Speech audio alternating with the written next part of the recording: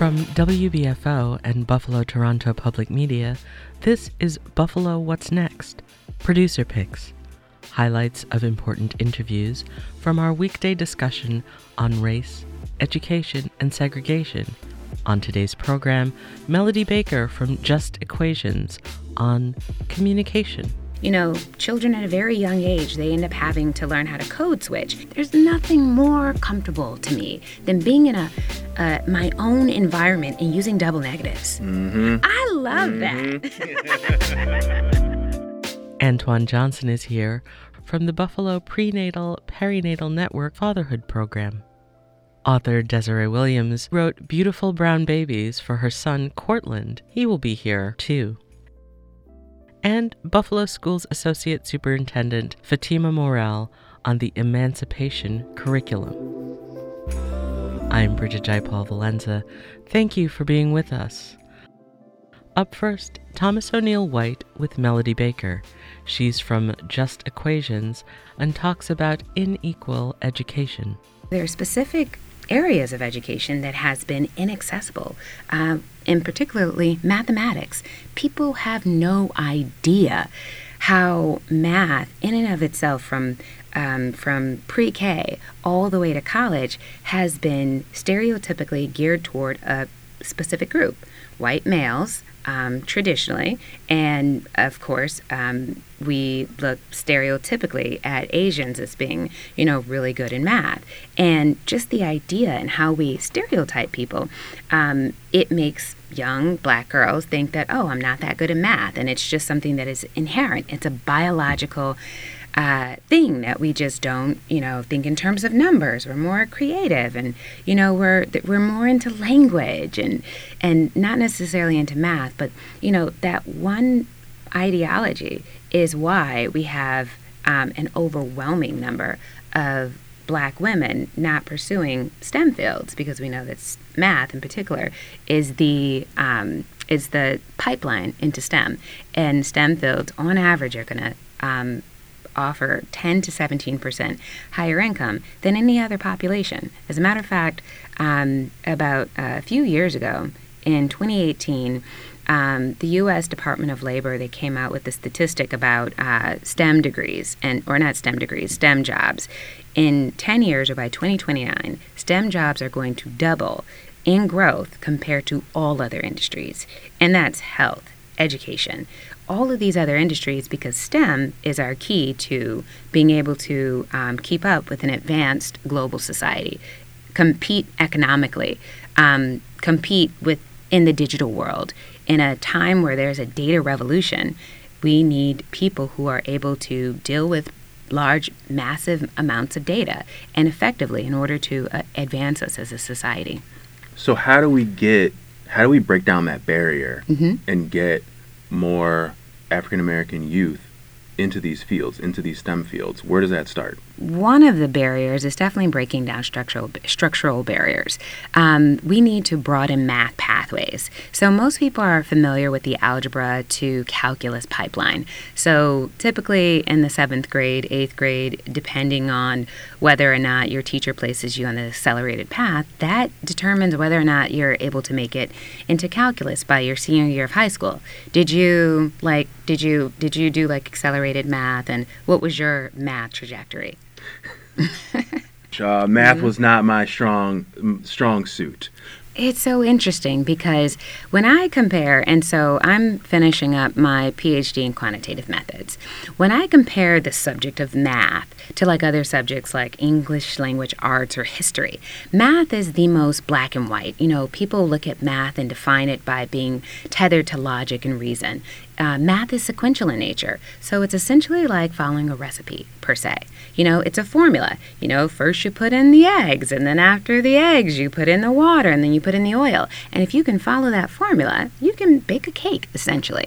However, somewhere along the line, we have not adequately provided, enough education and foundation in order for students to be able to follow these formulas and do well in math. Your story is something that I've heard specifically, disproportionately among black students. I'm not good in math. I've never been good in math. But the students who have those stronger foundations with strong teachers that not just teach students, in very important facility in the use of math in order for them to be successful, but the teachers who say, I think you're good at this. You did a really good job at that. Math is that one subject that it's kind of black and white, as opposed to I write a lot. So in terms of writing, when I write, I have to write something that's going to be entertaining. It needs to be engaging. It has to be at a certain level where, general audiences can understand it. And at the same time, it has to have a level of expertise to it. My grammar needs to be okay. So I would look at something like writing, it's subjective. Mm-hmm. I could think I produced a fantastic piece. You look at it and you say, I don't like it at all. So writing is not like mathematics in the sense that math, the answer is either wrong or right. Yes. And it would also be something for a population who has been most discriminated against, something that they would be most attracted to. How do you look at a page? How does 2 + 2 never equal 4?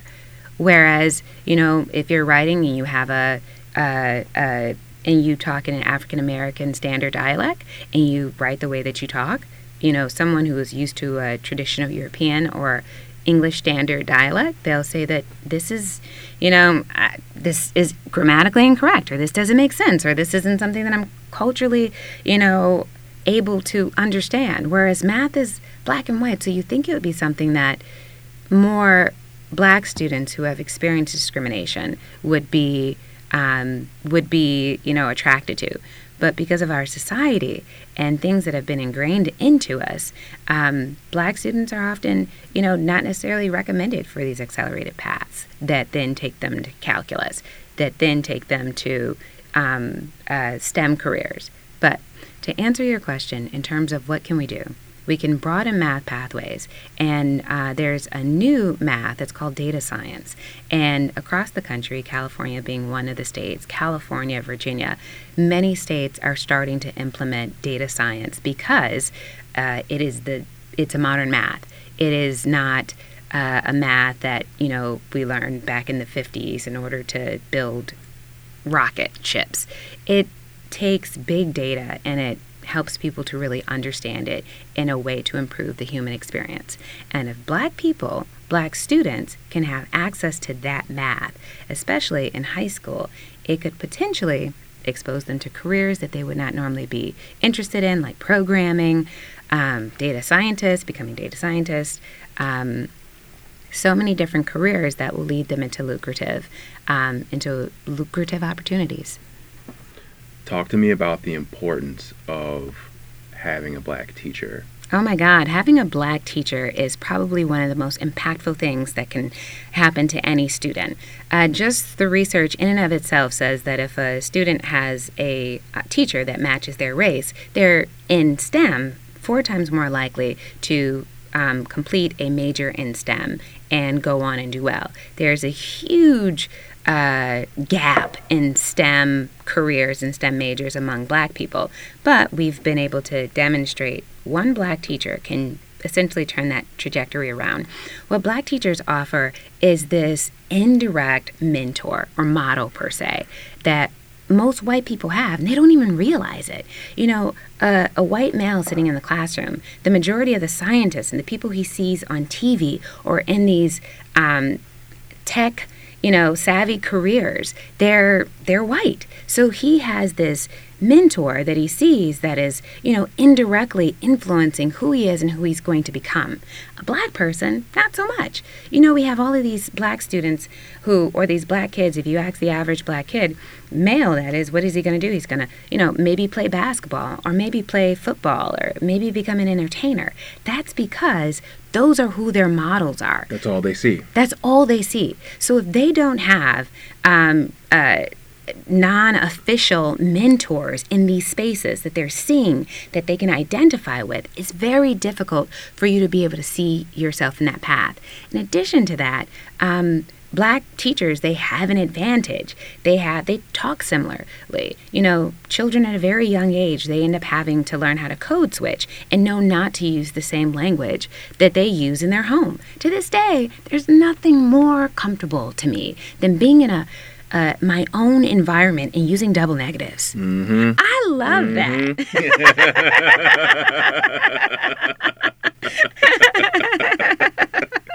And just being able to do that without anyone assuming that I have a lower education, and just feel comfortable with that. But being able to get into an environment using, like I said, like a double negative, and the teacher still believes that you're competent because he or she uses double negatives.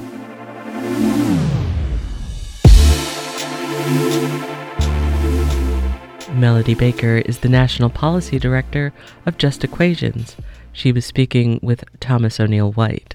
Dave Debo is here now with Antoine Johnson from the Fatherhood program at the Buffalo Prenatal and Perinatal Network. I was thinking about the experience that my wife and I had when we had our second child, our son. And so when my wife, she went into preterm labor, and it was scary for her and me at the time. And when we were in, I don't know what the room is called, but as they were prepping her, she kind of felt rushed, and like some of the nurses or doctors are talking over her head. But there was one African-American nurse in there that was really kind of paying attention to her. Like, did you understand what they just asked you and those kind of things? And she really appreciated that her and I talked a little bit about it. But I was grateful that she did ask my wife questions to clarify things and help her to understand, because it was an overwhelming situation. Probably a lot more for her than me, but yeah, I mean, so you think about like doulas and, some of the things you talked about around maternal deaths and so forth. I mean, I think just the advocacy part, having nurses that care and can explain things to the patients is super important. Mm-hmm. What of the difficulties that fathers specifically face, though? Is that something beyond some of the health stuff that Luann has already talked about? Somewhat. I mean, some of it is very similar. So one of the things that I learned over the last year or so is that 1 out of every 10 men will experience postpartum depression. Seriously, I'd never heard that. Which is not something that... you think of it as a woman thing. You think of it as a woman thing, not something that a lot of men will probably even admit if they do have it. And so that was really something for me to learn. But I think a lot of the things that, we talk about men in this space of infant and maternal health, they're kind of like the invisible parent or person. When we have these discussions, one of the things that I also learned was that 1 out of every 4 children will grow up in a home without their biological father in the United States, according to the U.S. Census Bureau. And when that happens, mothers are twice as more likely to experience infant mortality, right? Their rates go up, the dropout rates go up. Women are 7 times, or teenage women are 7 times more likely to have teenage pregnancies, and the list goes on. And so I think just about everything that we're talking about intersects with men and fatherhood. Is your goal then to help existing fathers stay with the family? Absolutely, that's a part of it. Yeah. Okay. So just a part, though. Tell me more. Yeah. So our very first cohort, I'll never forget, we had the youngest person in the group was about 18. They weren't even a father yet. They were just playing like a father figure role to nephews. And the oldest was in like mid-60s. And so he was kind of starting all over again. Wow. And so we just looked at this intergenerational group and the different dynamics in terms of life stages and priorities and all sorts of things. And it was really interesting. And I mean, the needs vary too. So, I mean, this topic around fatherhood and, kind of understanding what's important is really big. What do you do? Take me through that kind of talk. Do you just pull fathers in individually? Just like Luann has people working individually on some of the health issues, do you pull people in individually and talk to them about whatever's going on in their life? Sometimes we do provide individual services, and we try to meet dads where they are on an individual level, but a lot of the work that we do is group-based. Okay. And so we do these cohort models seasonally, so fall, winter, and spring, and we take dads through a course known as Nurturing Fathers. And so it's traditionally a 13-week group where we talk about everything from what our relationships were like with our fathers, which is huge, because a lot of us didn't have fathers in our lives, which is why we see some of the rates we see when men are not involved in the lives of their children, because for a lot of men or fathers, it's hard to be what you never saw, right? And so we talk to them about that. You can't model behavior that you don't know. Exactly. And so one of the things with the Nurturing Fathers curriculum, which is evidence-based, is that it teaches men how to unlearn some of those negative behaviors, right? So if they grew up in abusive homes or whatever, right? It walks them through how to kind of unlearn some of that stuff, even though a lot of it is very traumatic. But then also how to learn new parenting practices that will aid them in their experiences as fathers. And so we talk about things related to co-parenting. What's the difference of fathering a boy versus a girl, and everything in between. I'm trying to thread the needle here between stereotyping and putting the problem through a racial equity lens. Mm-hmm. What's the makeup of your group? Yeah, I'm glad you asked that. So because more often than not, when people think about fatherhood programs, they think about programming for black men who are not involved in the lives of their children, and that is not true. So one of the other things that I found interesting when I first started at Buffalo Prenatal was that the CDC did a study between 2006 and 2010. One of the things that they found out was that black men are actually more involved than some of the other races of ethnicities when it comes to direct care. So we're talking about things like bathing and feeding, taking their kids to school and doing, just the day-to-day kind of things. Yeah. I would have never guessed that because of the narrative that is put out there. Yeah. Right. So the makeup of our groups, to answer your question, it varies. So it's almost half and half in terms of African American and white fathers, and we have Asian and Hispanic and different fathers from time to time. But I would say both white and black fathers in the community are predominant. I want to go back to that stat you had earlier, though. The 1 in 4. Mm-hmm. Is that specific to African American men? No. That's in general. Men in general, yeah. All right. Mm-hmm. And that's kind of the thing you have to target and deal with. Mm-hmm. Absolutely. All right. Antoine Johnson speaking with WBFO's Dave Debo. This is Buffalo What's Next, Producer Picks, weekly highlights from our recent interviews on WBFO. Our featured interview today is with Fatima Morell, recently picked as one of Time Magazine's National Innovators in Education. She's the Buffalo Public Schools Associate Superintendent of Culturally and Linguistically Responsive Initiatives. When we talk about unpacking white supremacy, we know that that's a scary topic for a lot of people. Like, what does that mean?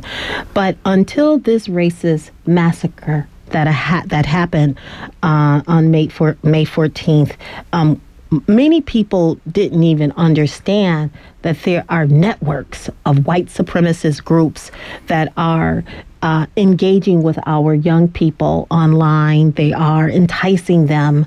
They are giving them false bravado and attempting them to do things that are horrendous in the name of whiteness and in the name of replacement theory, for example, that, blacks and Jews and Latinx peoples will replace us if we don't, exterminate them. I mean, it's horrible.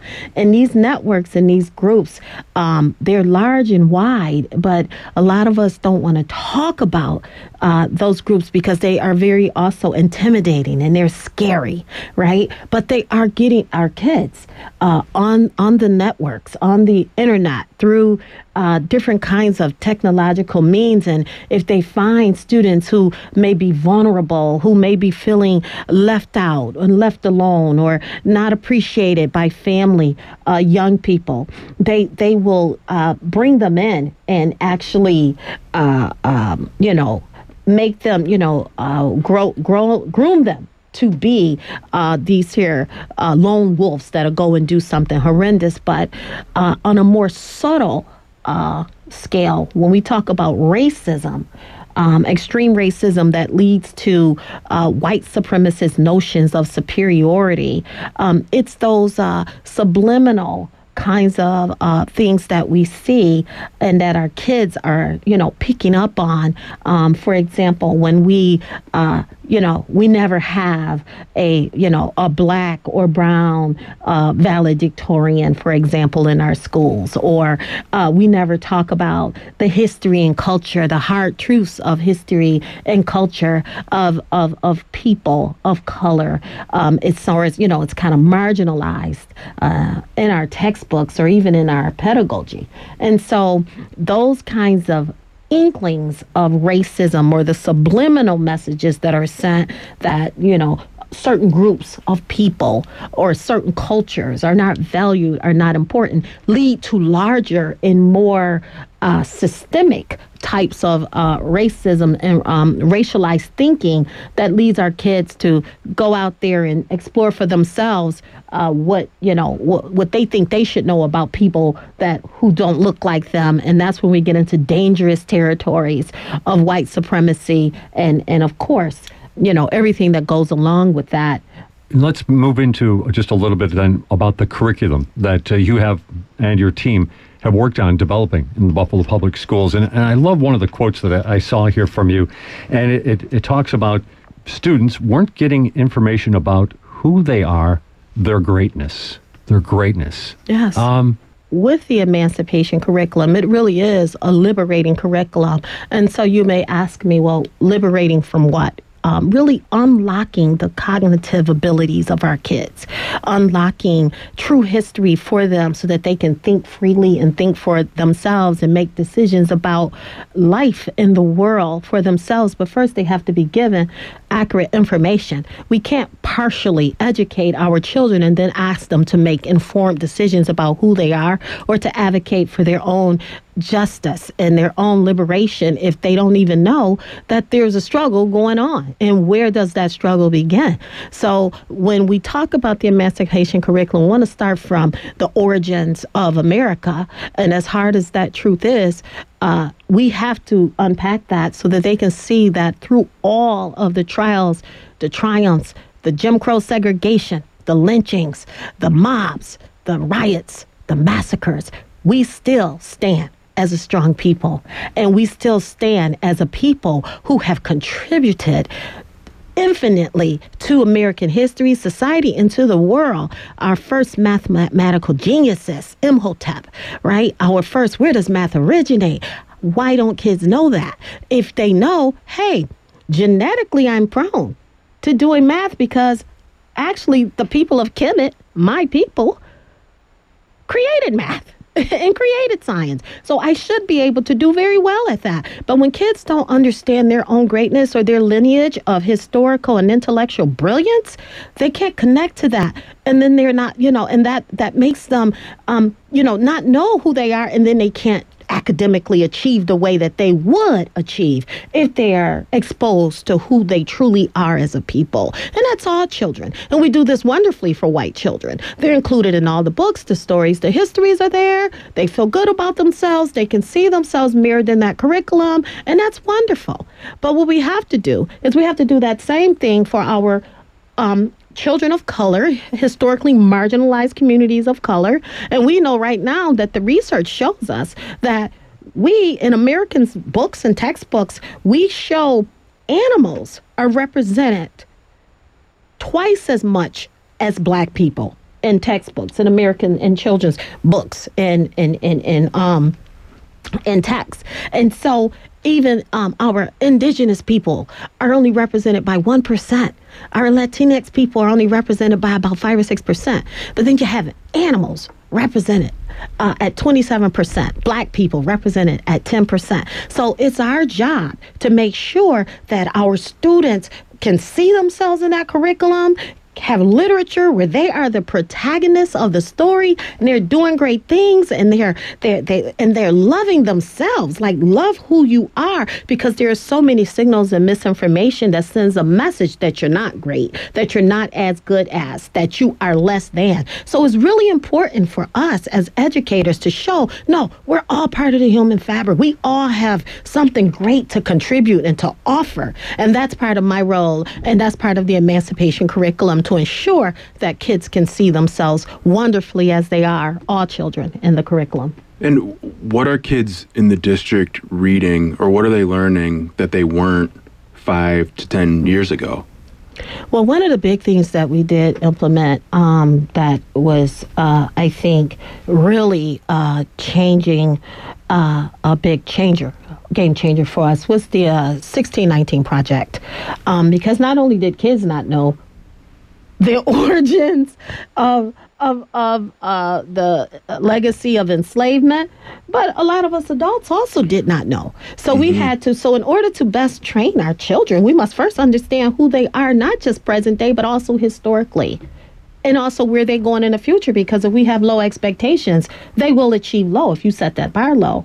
So with our young people, what we wanted to do is show them, right? Because we talk about the Mayflower, but no one ever talks about the white lion.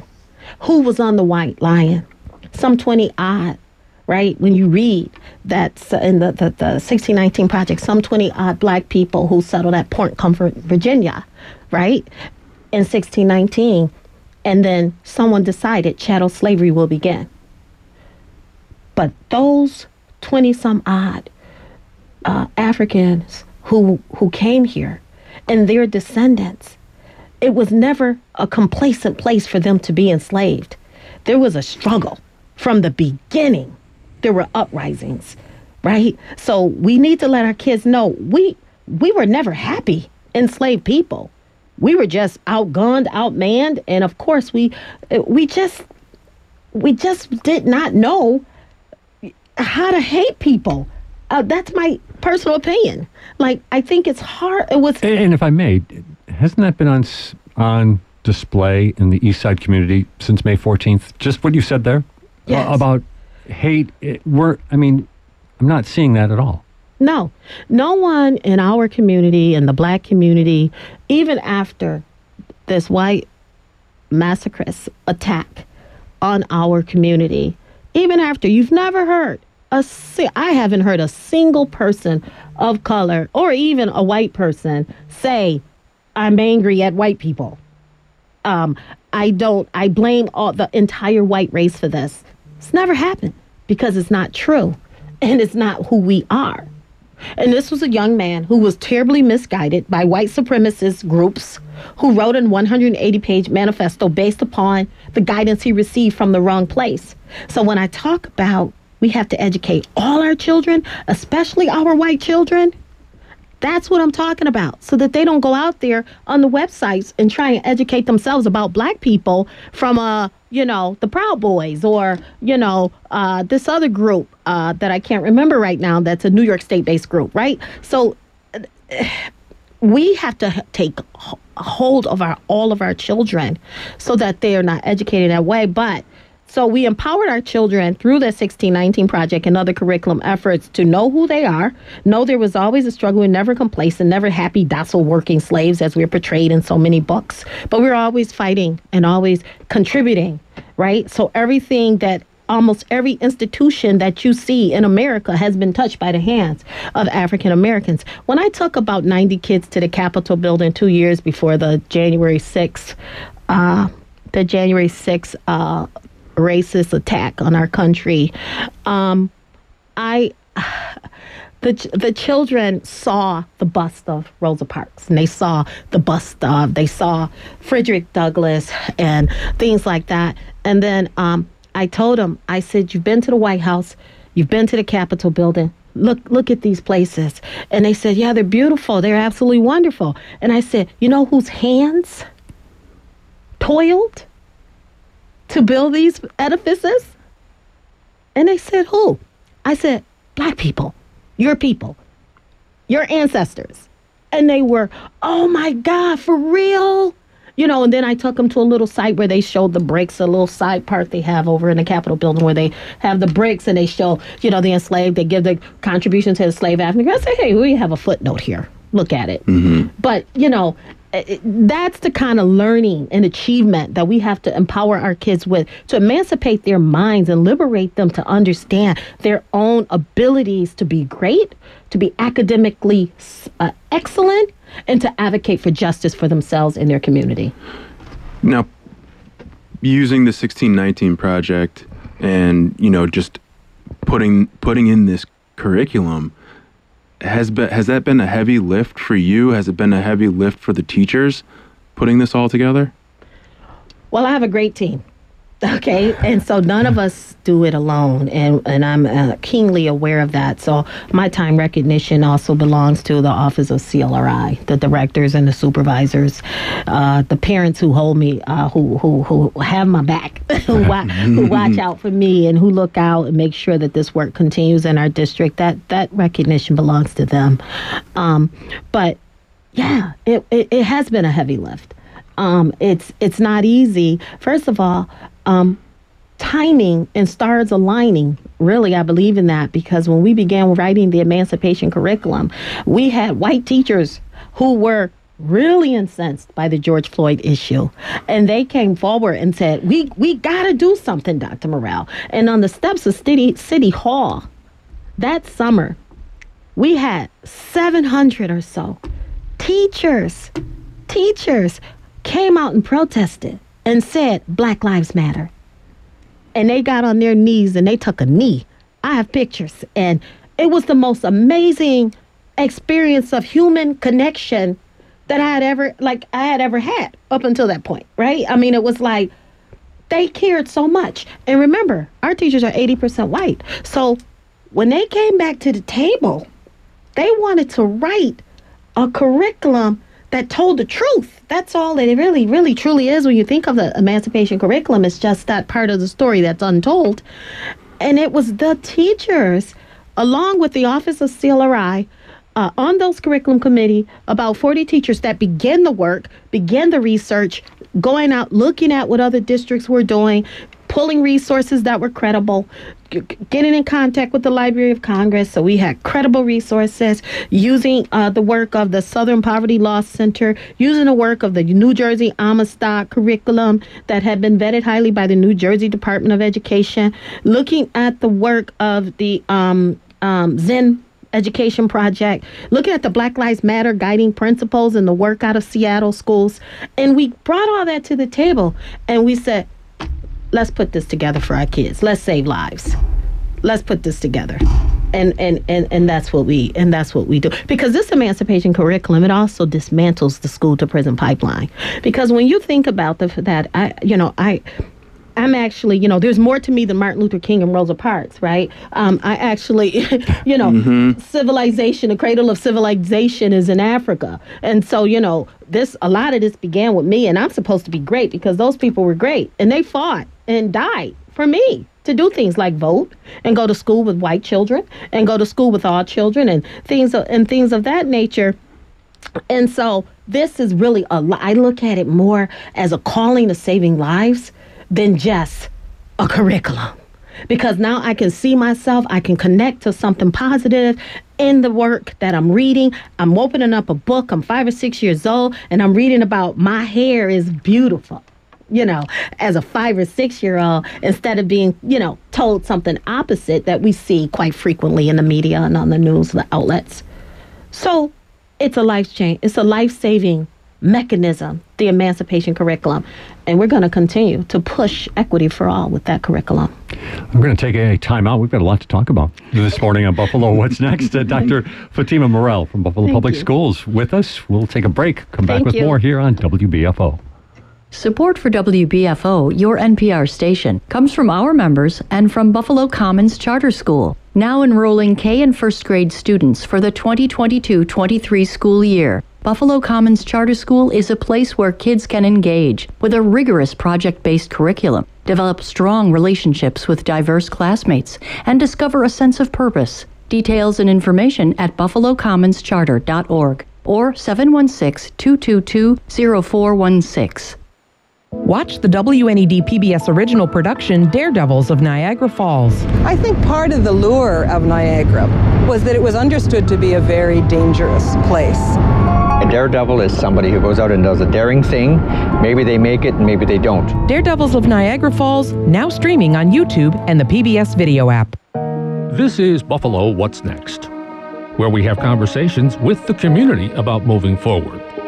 To have your voice heard, press the Talk to Us button on the WBFO app, and we'll work to get your questions and comments on the air. Join us on Twitter at WBFO or email us at news@wbfo.org. Together, we'll have the conversations that are needed. This is WBFO, your NPR station.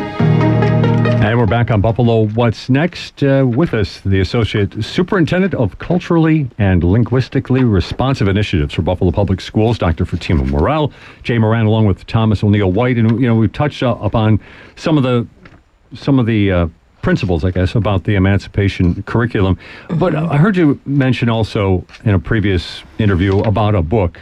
And I like to mention books on this program because I always have this picture of WBFO and NPR listeners hearing about books and then marching over to the library, and a book called The Spider Weaver. Talk a little bit about what that book might teach a young student. And so, well, I love this book. Can't remember the author right now, but it really it talks about the greatness of the Ghanaian culture, right? And so when we think about Ghana and we think about West Africa, we know that many of our ancestors may have come from Ghana, and we know that they did. And this particular piece really talks about the kente cloth fabric.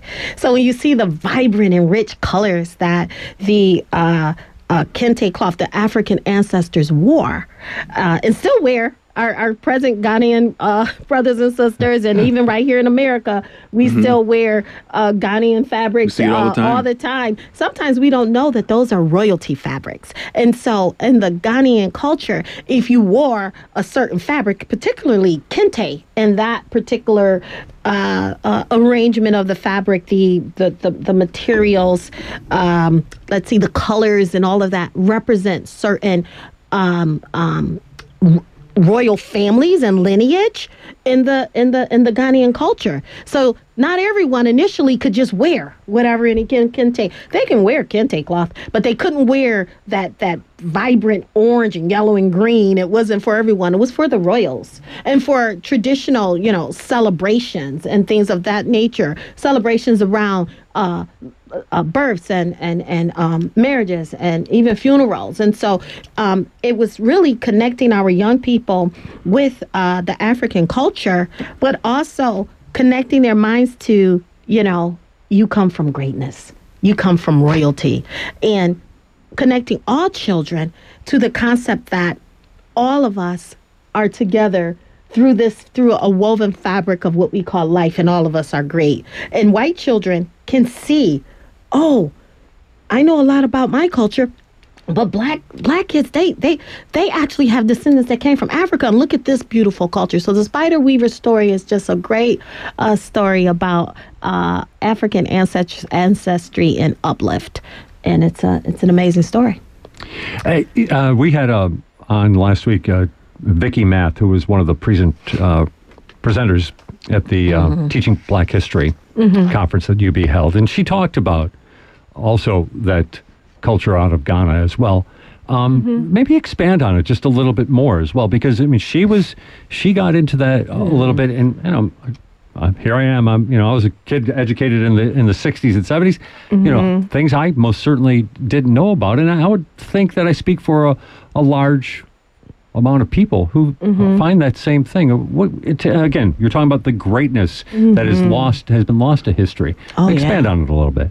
Oh, yeah. Well, one of the things that the Ghanaian and the Twi language people of Ghana, of West Africa, also gifted us with are proverbs and through the Adinkra symbols and teachings. And so we get to learn a lot about the thinking of our ancestors, historical thinking all the way in Africa through what we call affirmations through the Adinkra symbols of West Africa. And so you will see, for example, when you see the Swahili word umoja, unity, right? And you will also, so there's hundreds of these symbols that basically teach citizenship, democracy, love, affection, family, community. You will see in these... And a culture that goes historically back before what we saw in 1776 in America, correct? Oh, eons back. Yes. Right. Oh, absolutely. And that's why I said it's such a gift to the present, because we know that as early as the 13 and 1400s, the Ghanaian culture, created Adinkra fabric with symbols to teach us about, as I stated, family and community and love. Like akoma means love, and it has a whole definition around it. Amari, strength. And why? And what does it mean to be strong? These words and these symbols also teach. They go back quite extensively before 1776 and before any invasion or conquering of African the Ghanaian shores of West Africa. So there's a lot to learn, and we do have that as a gift. And I actually we in our My Brother's Keeper program. The Mel Academy program, we actually teach those symbols and those affirmations at every session that we come into, so that they can know their connection, their lineage to their West African history and culture, but also how to be a great young man. And those symbols can be found around the city. I believe they are on the Kensington, and they are on the new tops on Jefferson Avenue. Mm-hmm. Thanks to Kat Massey, who unfortunately lost her life in that Jefferson shooting. Dr. Morell, why do you think these topics being learned through the emancipation curriculum were previously overlooked? I think I heard someone say recently, I never liked Pearson to begin with.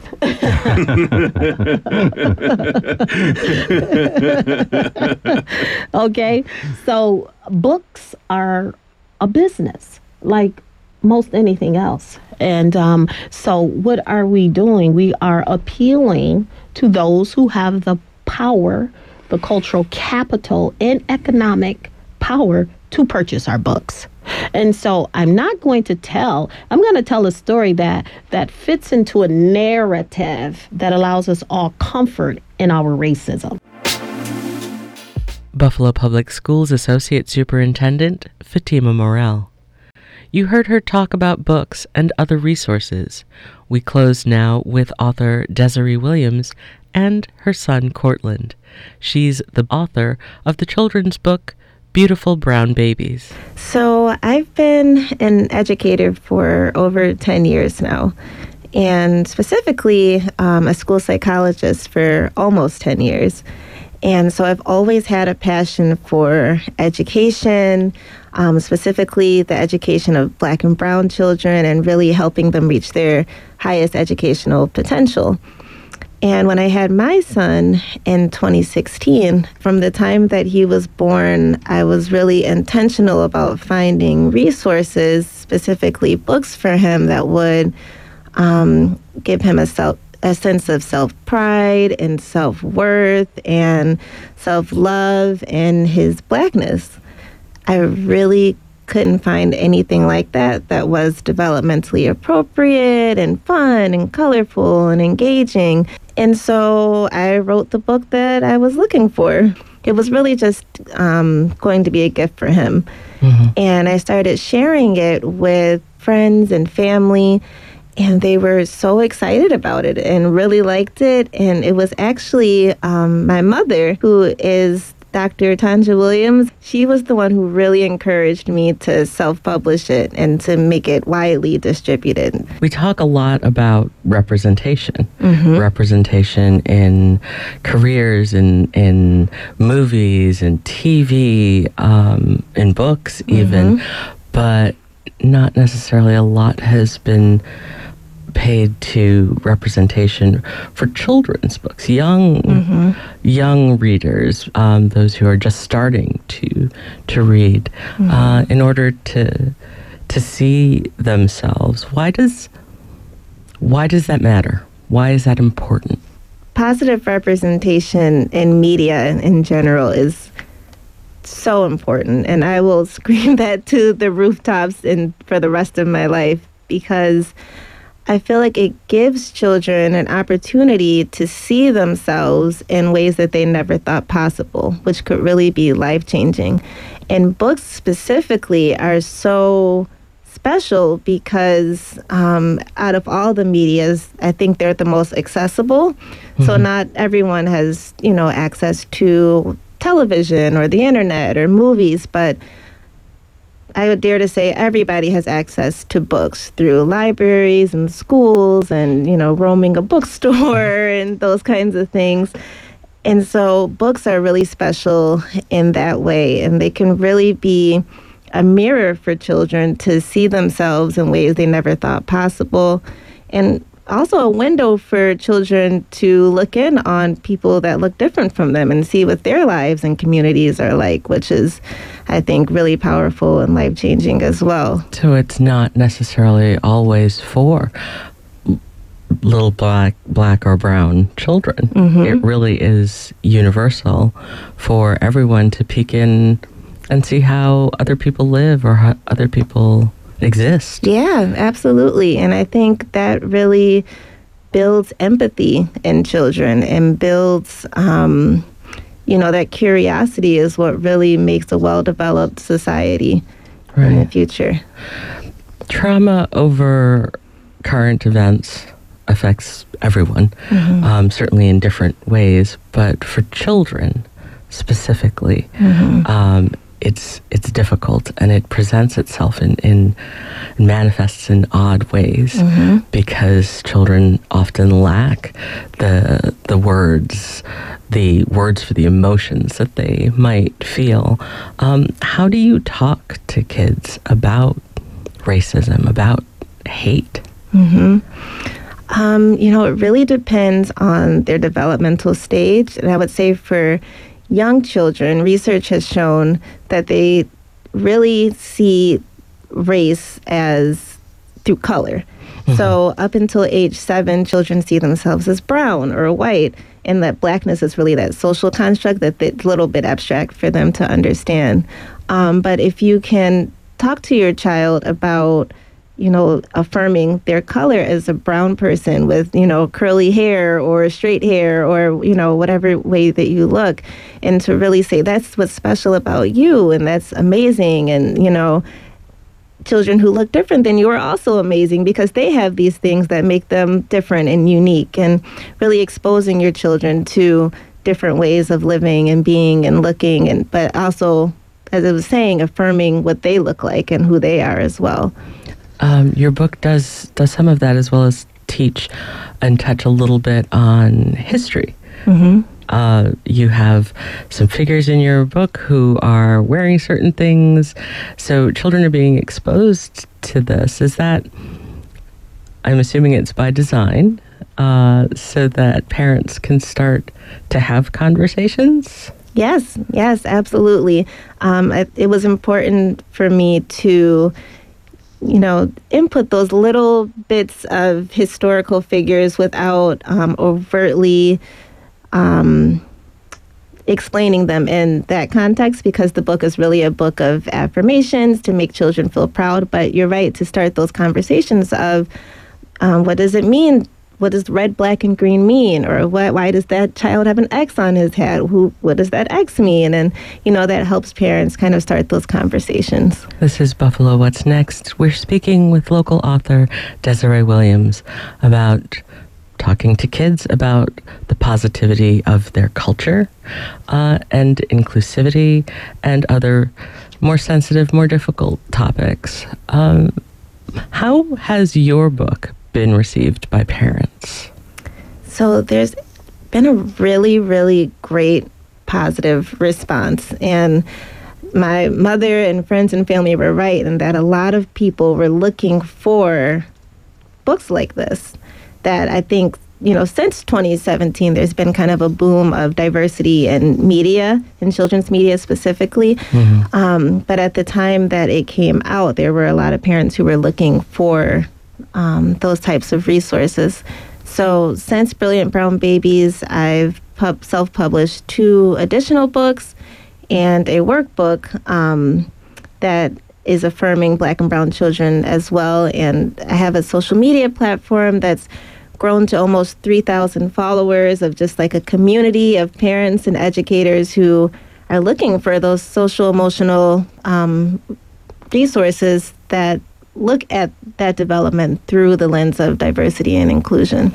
So there's been a lot of discussion in school board meetings, in online platforms, on Twitter, about critical race theory, mm-hmm. about teaching African and unfiltered African American history to students in school. It's caused quite an uproar. It seems to be a very divisive issue mm-hmm. for a lot of people. There is concern that teaching critical race theory, teaching about Black and brown children, mm-hmm. and teaching them their history, their unfiltered history, would cause white children to feel badly about themselves. What would you say to the parents who are against teaching this because they feel that you're going to make their kids feel badly about themselves? So, Black history is American history. It's everyone's history. And I think it's important to teach it in a way that is unfiltered in order to make sure that history doesn't repeat itself. What I would say for parents who are concerned about their children feeling shameful of things that their ancestors may have done is to, discuss those feelings of shame. Because if you're feeling shameful, then you don't identify with, some of those bad things that your ancestors have done. And that helps you propel change for the future. But I think it's so important that we discuss those things and we have those conversations. And for parents who maybe are not, able or don't know how to have those conversations, we live in a digital age with so many resources that can allow parents to help facilitate those conversations with their children. But to erase critical race theory or Black history is just not the answer. And I think I would say to those parents, think about the Black child in that class or Black children in classes for decades that have had to only see their history through the eyes of oppression, through slavery and civil rights, which are, very important topics to talk about. Right. But I think it's also important for Black children and white children to know about all of the amazing contributions that Black people have made to society globally. Mm-hmm. The civilizations that were in Africa before slavery, or to even know about things like, that a Black person created the traffic light or the elevator, the right. potato chip. I think those things are important for all children to know, and it really fosters a sense of community and takes away that otherness that perpetuates racism. Talk to me about the African American experience in school and what that looks like for a Black, a brown child, and then what that really looks like for a non-Black or brown child. Mm-hmm. I think that would depend on the child, the school, the district, the dynamics. Yeah. But in general, our Black children in schools, I think, historically have a distrust towards the school system because they aren't seeing themselves in the curriculum. I mean, until recently, we've seen some progression, but until recently, we really haven't seen ourselves in the curriculum. You sit through history class and you learn about all the wars and, the presidents and, all of these different things. And then when we talk about African Americans, we talk about slavery. The first time, actually, we had a professor on a few weeks ago who said the first time when he was a child and he heard about Black people was an encounter in a textbook that Black people were slaves.